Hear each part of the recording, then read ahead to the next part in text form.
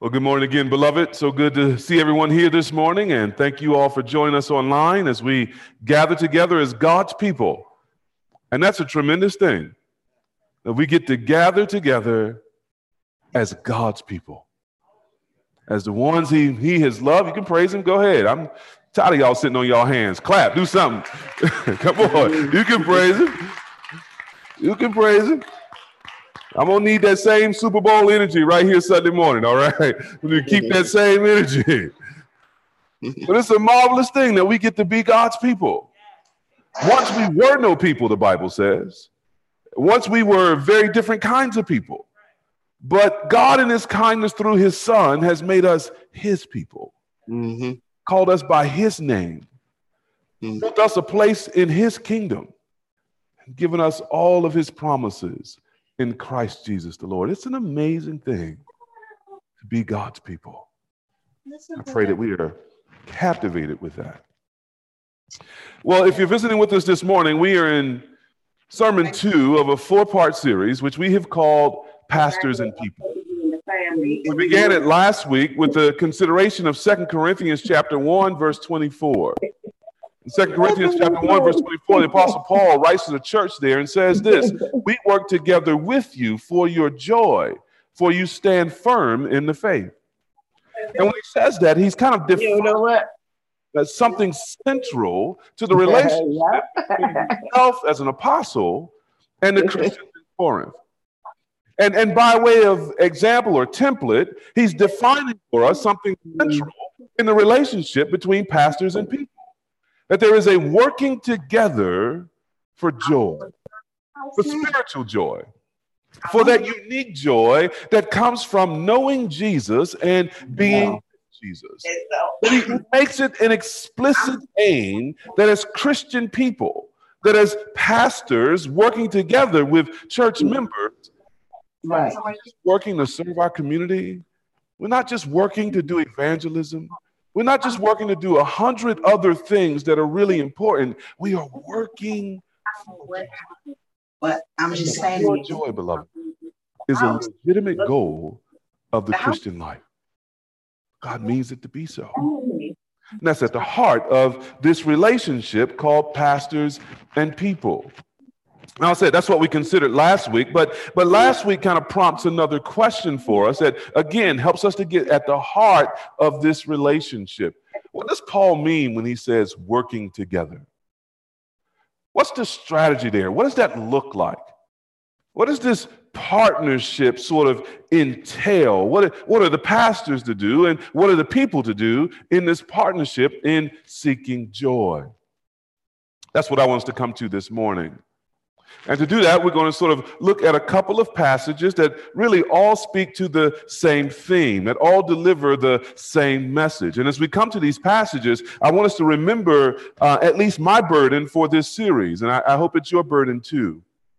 And that is, as we sort of come back to meeting together as a church, begin to gather together in person, we pray, resume something of a regular rhythm of the Christian life, that we have our hearts and our minds reoriented to the Bible and reoriented to what the Bible says is the nature of the church and the nature of the pastor-people relationship. And to put it the other way, I'm convinced that these last couple of years, the pandemic and all that's happened in that many people have really lost sight of what's central.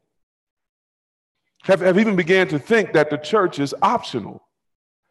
And I ain't mad, because if you spend 2 years watching church online, one of the things that at least happens is you get the subtle impression that going there was optional. But that's not true, beloved. There's something profound and spiritual and necessary that happens in the gathering of God's people.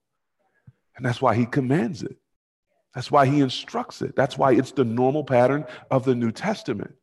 And that's why as we come back together, I think it's important that we sort of strip off the barnacles of these last 2 years and remove the cobweb thinking and maybe get a clearer picture again of what it is we really are and what it is we are really to do and how this relationship works, this thing we call church, in particular, the relationship between pastors and people.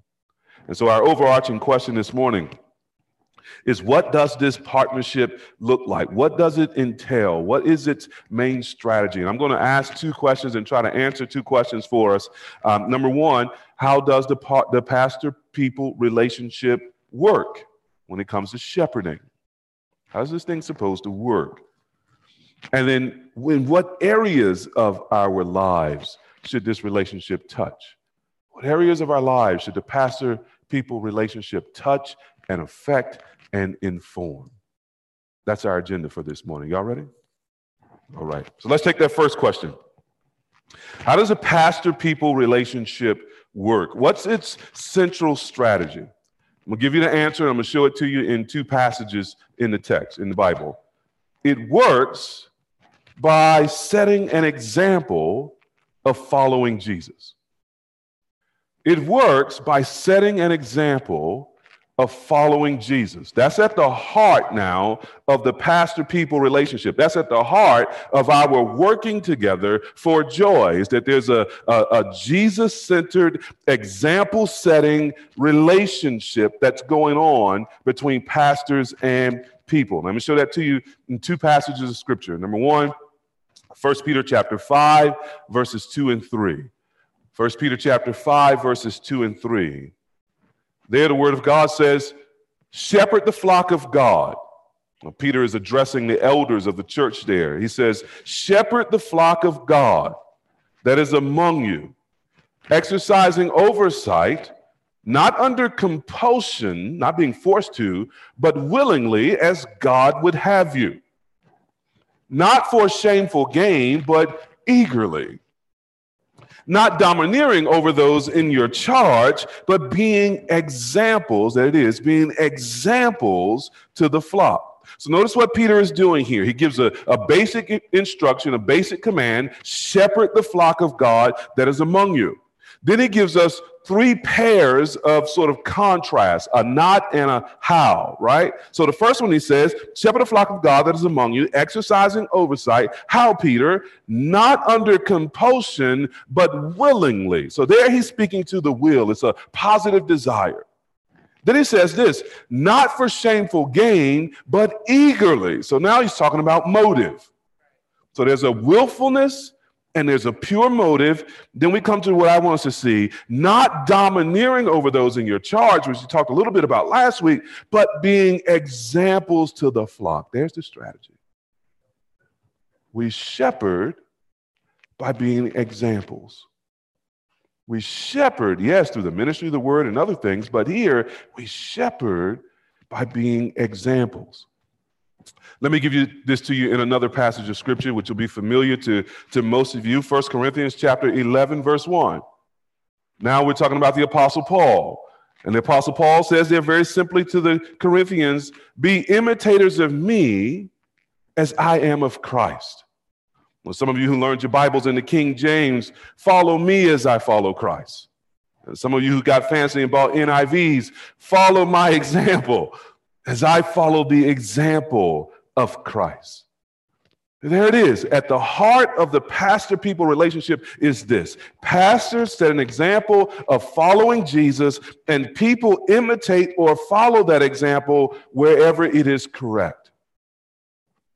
There ought to be a chain or a relay of following that defines the relationship. Well, why follow Jesus? Maybe you're here this morning and that's a question that you're asking. Maybe you're thinking, here's a guy who lived 2,000 years ago. He's dead and gone. Why read this ancient book and why follow this guy? What's the big deal? Well, he's Jesus. He's the Son of God. He is God the Son. He's a perfect man, the only perfect man. He lived without sin. Never made an error, never made a mistake, never made a misjudgment of thought, never spoke harshly or wrongly to someone, never lifted his hand in any way other than love. Entirely perfect, entirely holy. And guess what? He loved you and I before we even knew ourselves, before we were even born. The Bible says that Jesus, in love for us, died for us, died for our sins. All the wrongs we have done, all the faults we're guilty of, all the wickedness that's ever entered our thoughts and our hearts, all of that, Jesus took it and died for it on the cross. And on the cross, he suffered the punishment of God that we deserve. That punishment was death. That punishment was God's anger against our sin. He suffered it all, drank it to the last drop.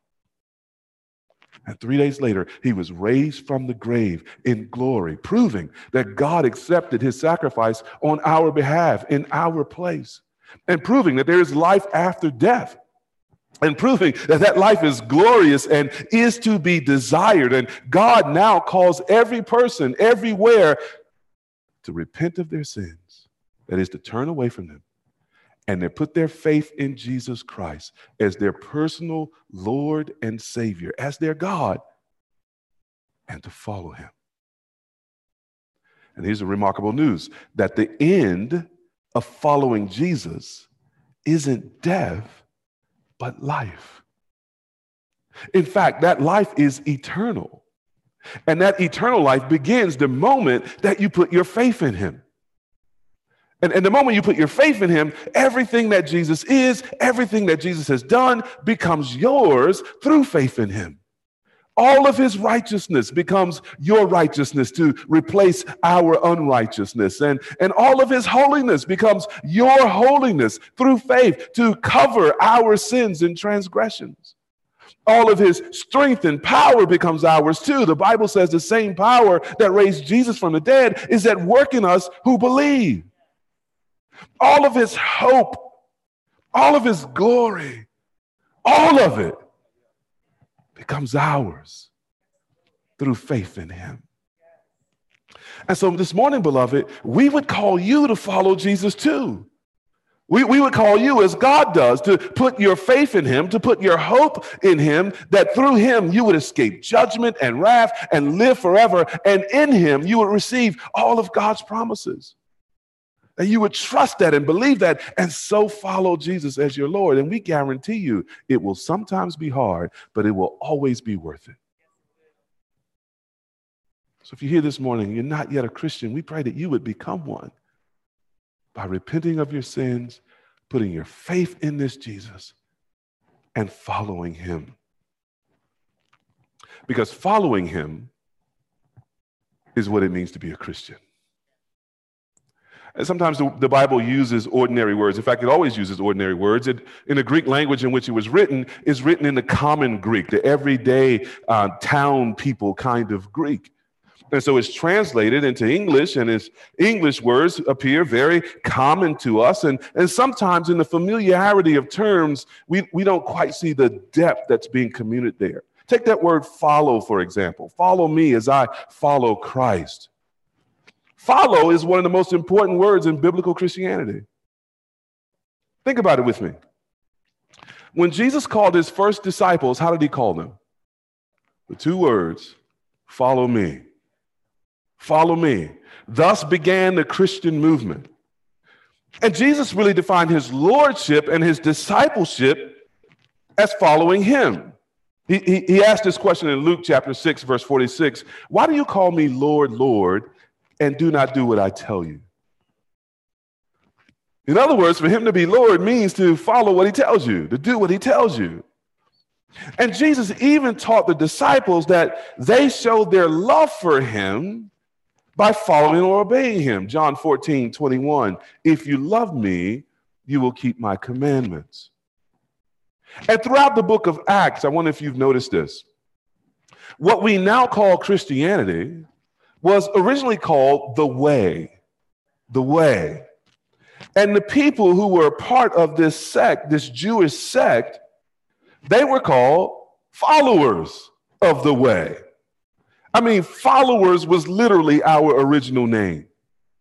We were followers of the Way, following Jesus as Messiah. So following Jesus is how people became disciples, how Jesus' lordship was seen, how people showed their love for him. It was our first moniker, our first name. And so it's not surprising then that when it comes to the pastor-people relationship, it makes sense that setting an example of following Jesus should be at the heart of the relationship.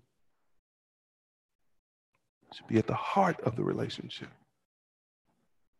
It's simple, but it's genius. It's genius. The more I thought about this week, the more profound this strategy became to me. Again, sometimes the Bible is so simple and so clear, and concepts sound so ordinary that we can miss how deep it is, right? So we talk about following someone, maybe our mind runs off to mentoring programs or things of that sort, but it's deeper than that. Let me meditate on 4 quick things that demonstrate how profound this strategy is in our relationship. 4 things that this strategy clarifies for us. Number 1, this strategy makes it clear that pastors themselves are followers. That pastors themselves are followers. And beloved, you may or may not know this, but that's regularly forgotten. As too many pastors become chieftains over their little kingdoms. And churches become not churches, but personality cults. As pastors are looked to have all the answers for all the things. And yet, the truth is, I put my pants on just like you do, one leg at a time. I mean, I've seen some videos of sisters kind of doing this. I don't do that.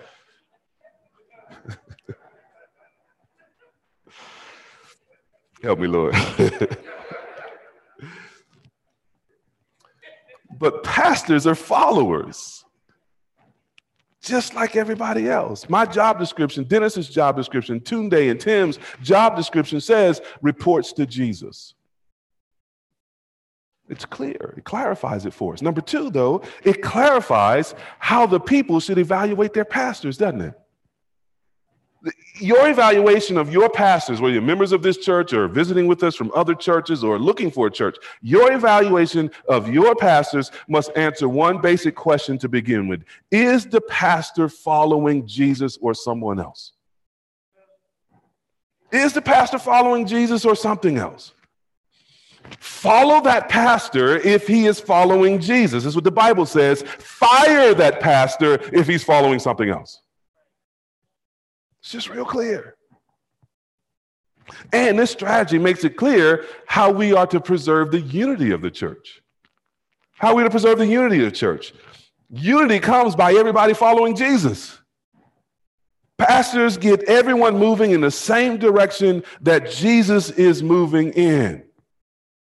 And I love it. Some of y'all have been maybe going off to a party, maybe the Super Bowl party tonight or some other thing with some people, and you weren't driving, you with somebody else, and they got ready to go, but you weren't ready to go. Y'all know how that go? And they done told you about 3 times, look, man, I'm ready to go. And you're like, wait a minute. And sooner or later, the cat with the keys said, everybody going with me better come on. And then they get unity real quick, don't they? And this is what it is in the church. One of my mentors in the ministry, when I was on staff with him, I couldn't understand there'd be sort of beefing with staff and bickering and conflict, and he would rarely get involved in it. And I was the chair of the elders, and I used to sort of go to him and say, look, brother, you need to mediate this conflict and get involved in this. And he was like, no. He's like, no. I said, what you mean, no? He was like, no. He said, I figured like this. I'm going to follow Jesus, and everybody going with Jesus need to come with me. And it wasn't until I had my first senior pastorate and had my own staff and started seeing sort of little conflicts and little petty things going up around staff that I looked up one day and I heard myself saying the same thing. I'm going to follow Jesus. Everybody going with Jesus better come with me. Because you can get down in the weeds of everybody, he said, she said, da-da-da-da. Next thing you know, everybody's lost sight of Jesus. So this strategy of setting a Jesus-centered example of following him creates unity as people line up. Let me give you a 4th thing it clarifies. That this Jesus-following example setting, it begins to clarify who's really converted or not. See, when you start to follow Jesus, people who ain't about that life start to go different directions. You see that at the end of John chapter 6, for example. And when a church makes up its mind to follow the Lord, pretty soon you can distinguish the followers from the fakers. Because the fakers seem never to have enough will to do what Jesus said. They seem to always have some justification, some rationale, some way of dulling the sharp points of the scripture. Until basically you're talking about Jesus, but you ain't following Jesus.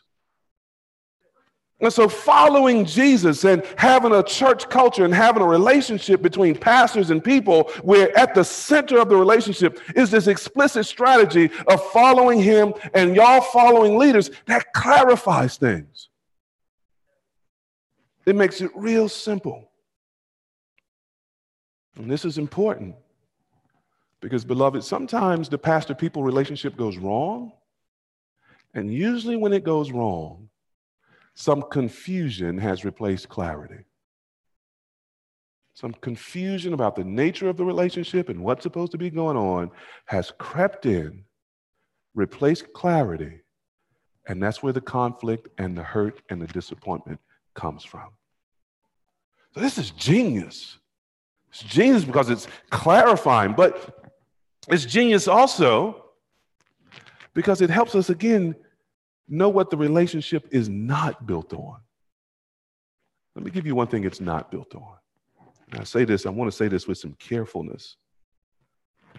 That the relationship between pastor and people is not primarily built on friendship. It's not primarily built on friendship. It's a great blessing when pastors and their people have friendships, have genuine friendships that develop. I count many in this congregation. That's not always been the case for me. My first pastorate, first 5 years, I was lonely. Lonely. It was hard. So I counted a great blessing, but I don't want us to be mistaken that friendship is at the center of the pastor-people relationship. Now, I wasn't alone when it was hard for me. I just read last night a bit of research from Lifeway that found in a survey of about 1,000 pastors that 70%, 7 out of 10 pastors say that building friendships, note, of any kind is a struggle. 7 out of 10 saying building friendships of any kind is a struggle. I'll tell you in a minute.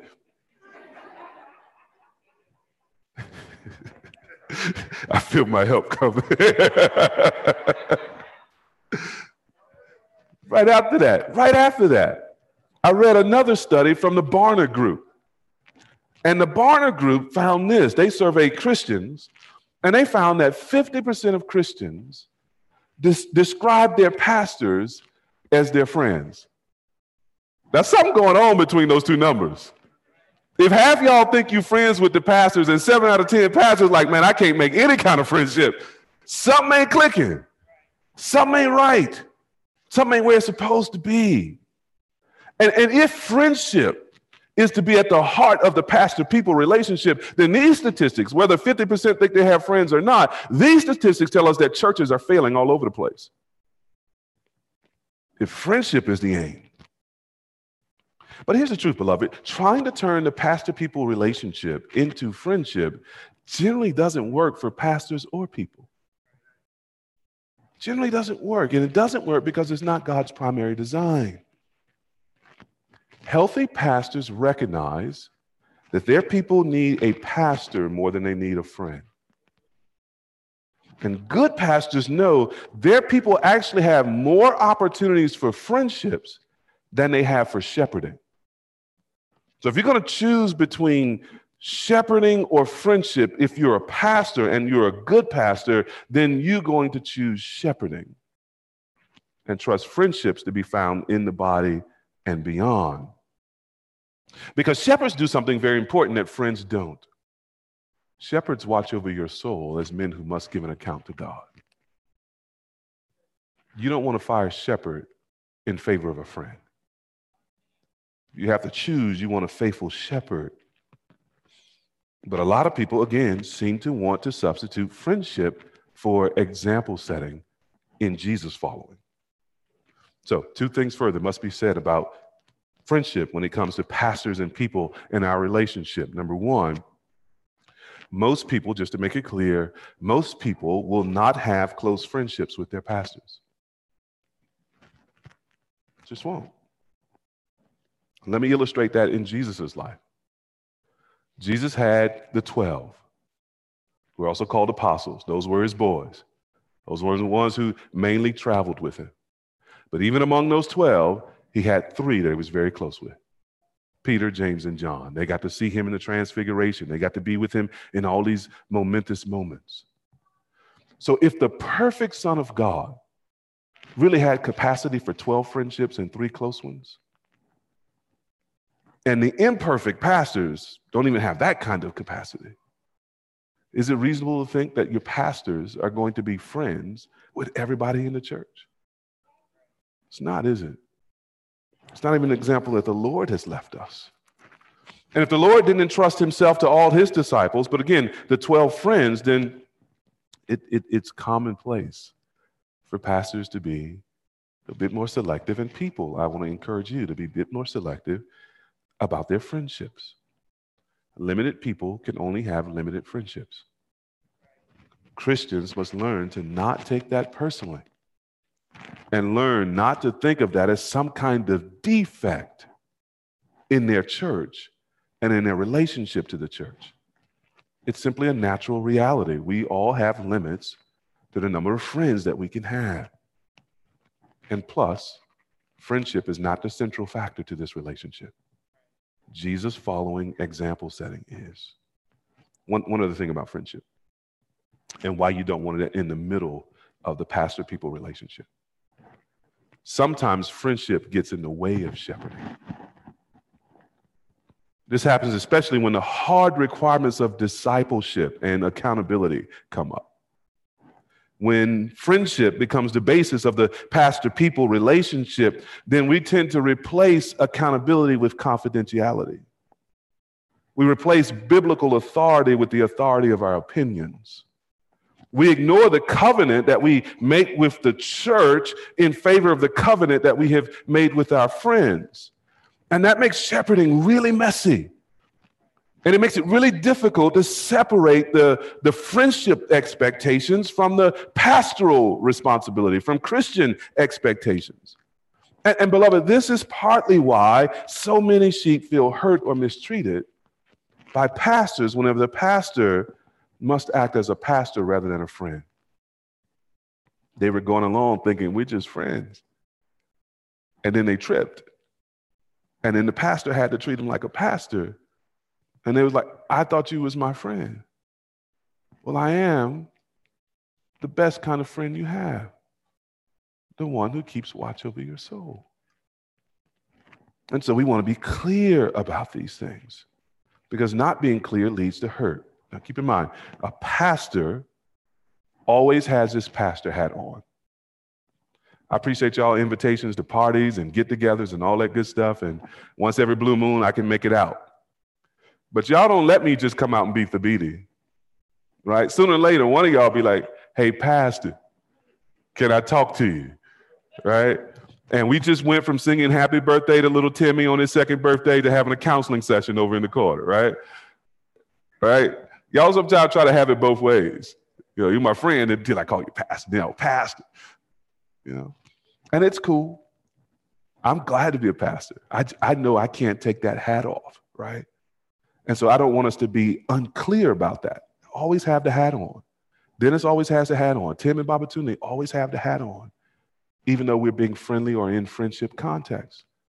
Even if we're actually friends, we're still your pastors, right? And that clarity helps us. That's how God designed the relationship. At the center of the pastor-people relationship is this Jesus-following, example-setting partnership. Let's ask the second question.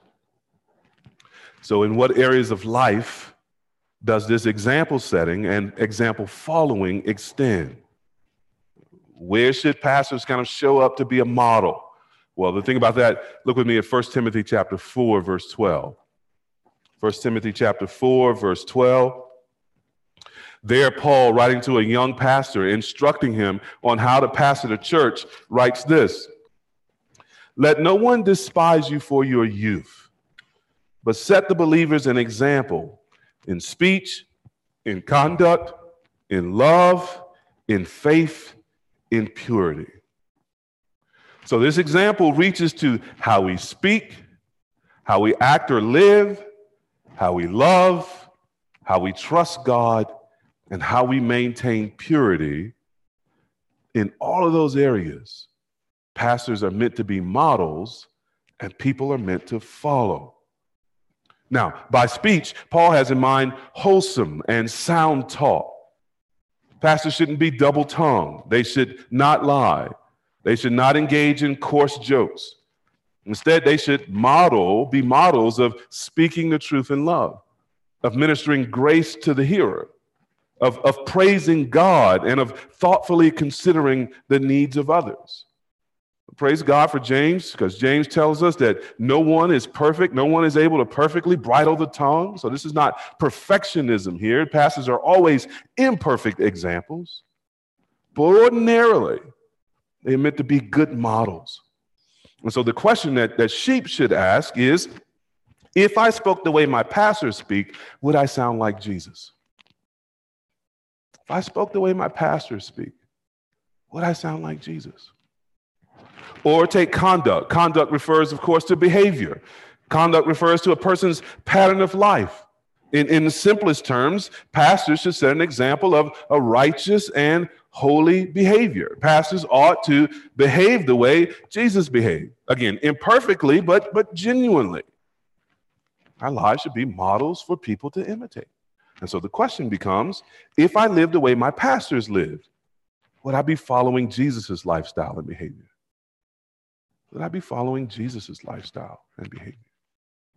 Or all over the New Testament, Christians are called to love, aren't we? Jesus demonstrated his love toward us by dying for our sins, even while we were still sinners. And because of that, we read things like this: greater love has no man in this than to lay down his life for his brothers. Husbands must lay down their lives for their wives. Jesus calls Christians even to love their enemies. 1 John says we should love not just in word, but in word and deed. And 1 Corinthians 13 tells us that without love, we are noisy nothings. Love is the greatest of all the virtues.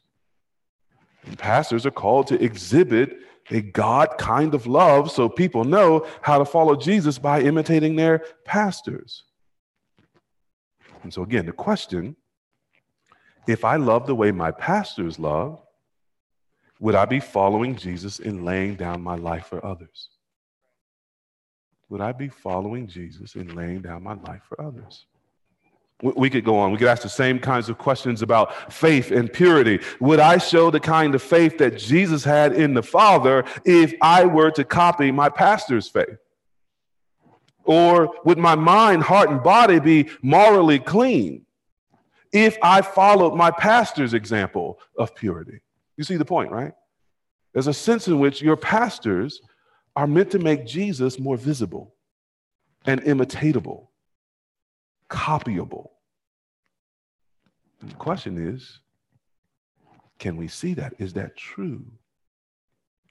Now, this implies that there has to be access to each other's life, doesn't it? You don't know that following your pastor would help you follow Jesus unless on some level you know your pastor, have access to your pastor, can talk with your pastor, reach your pastor, spend time with him.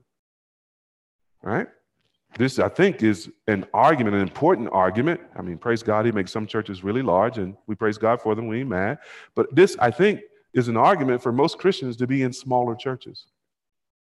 They have greater access, greater visibility, a greater ability to do what Hebrews 13:7 says.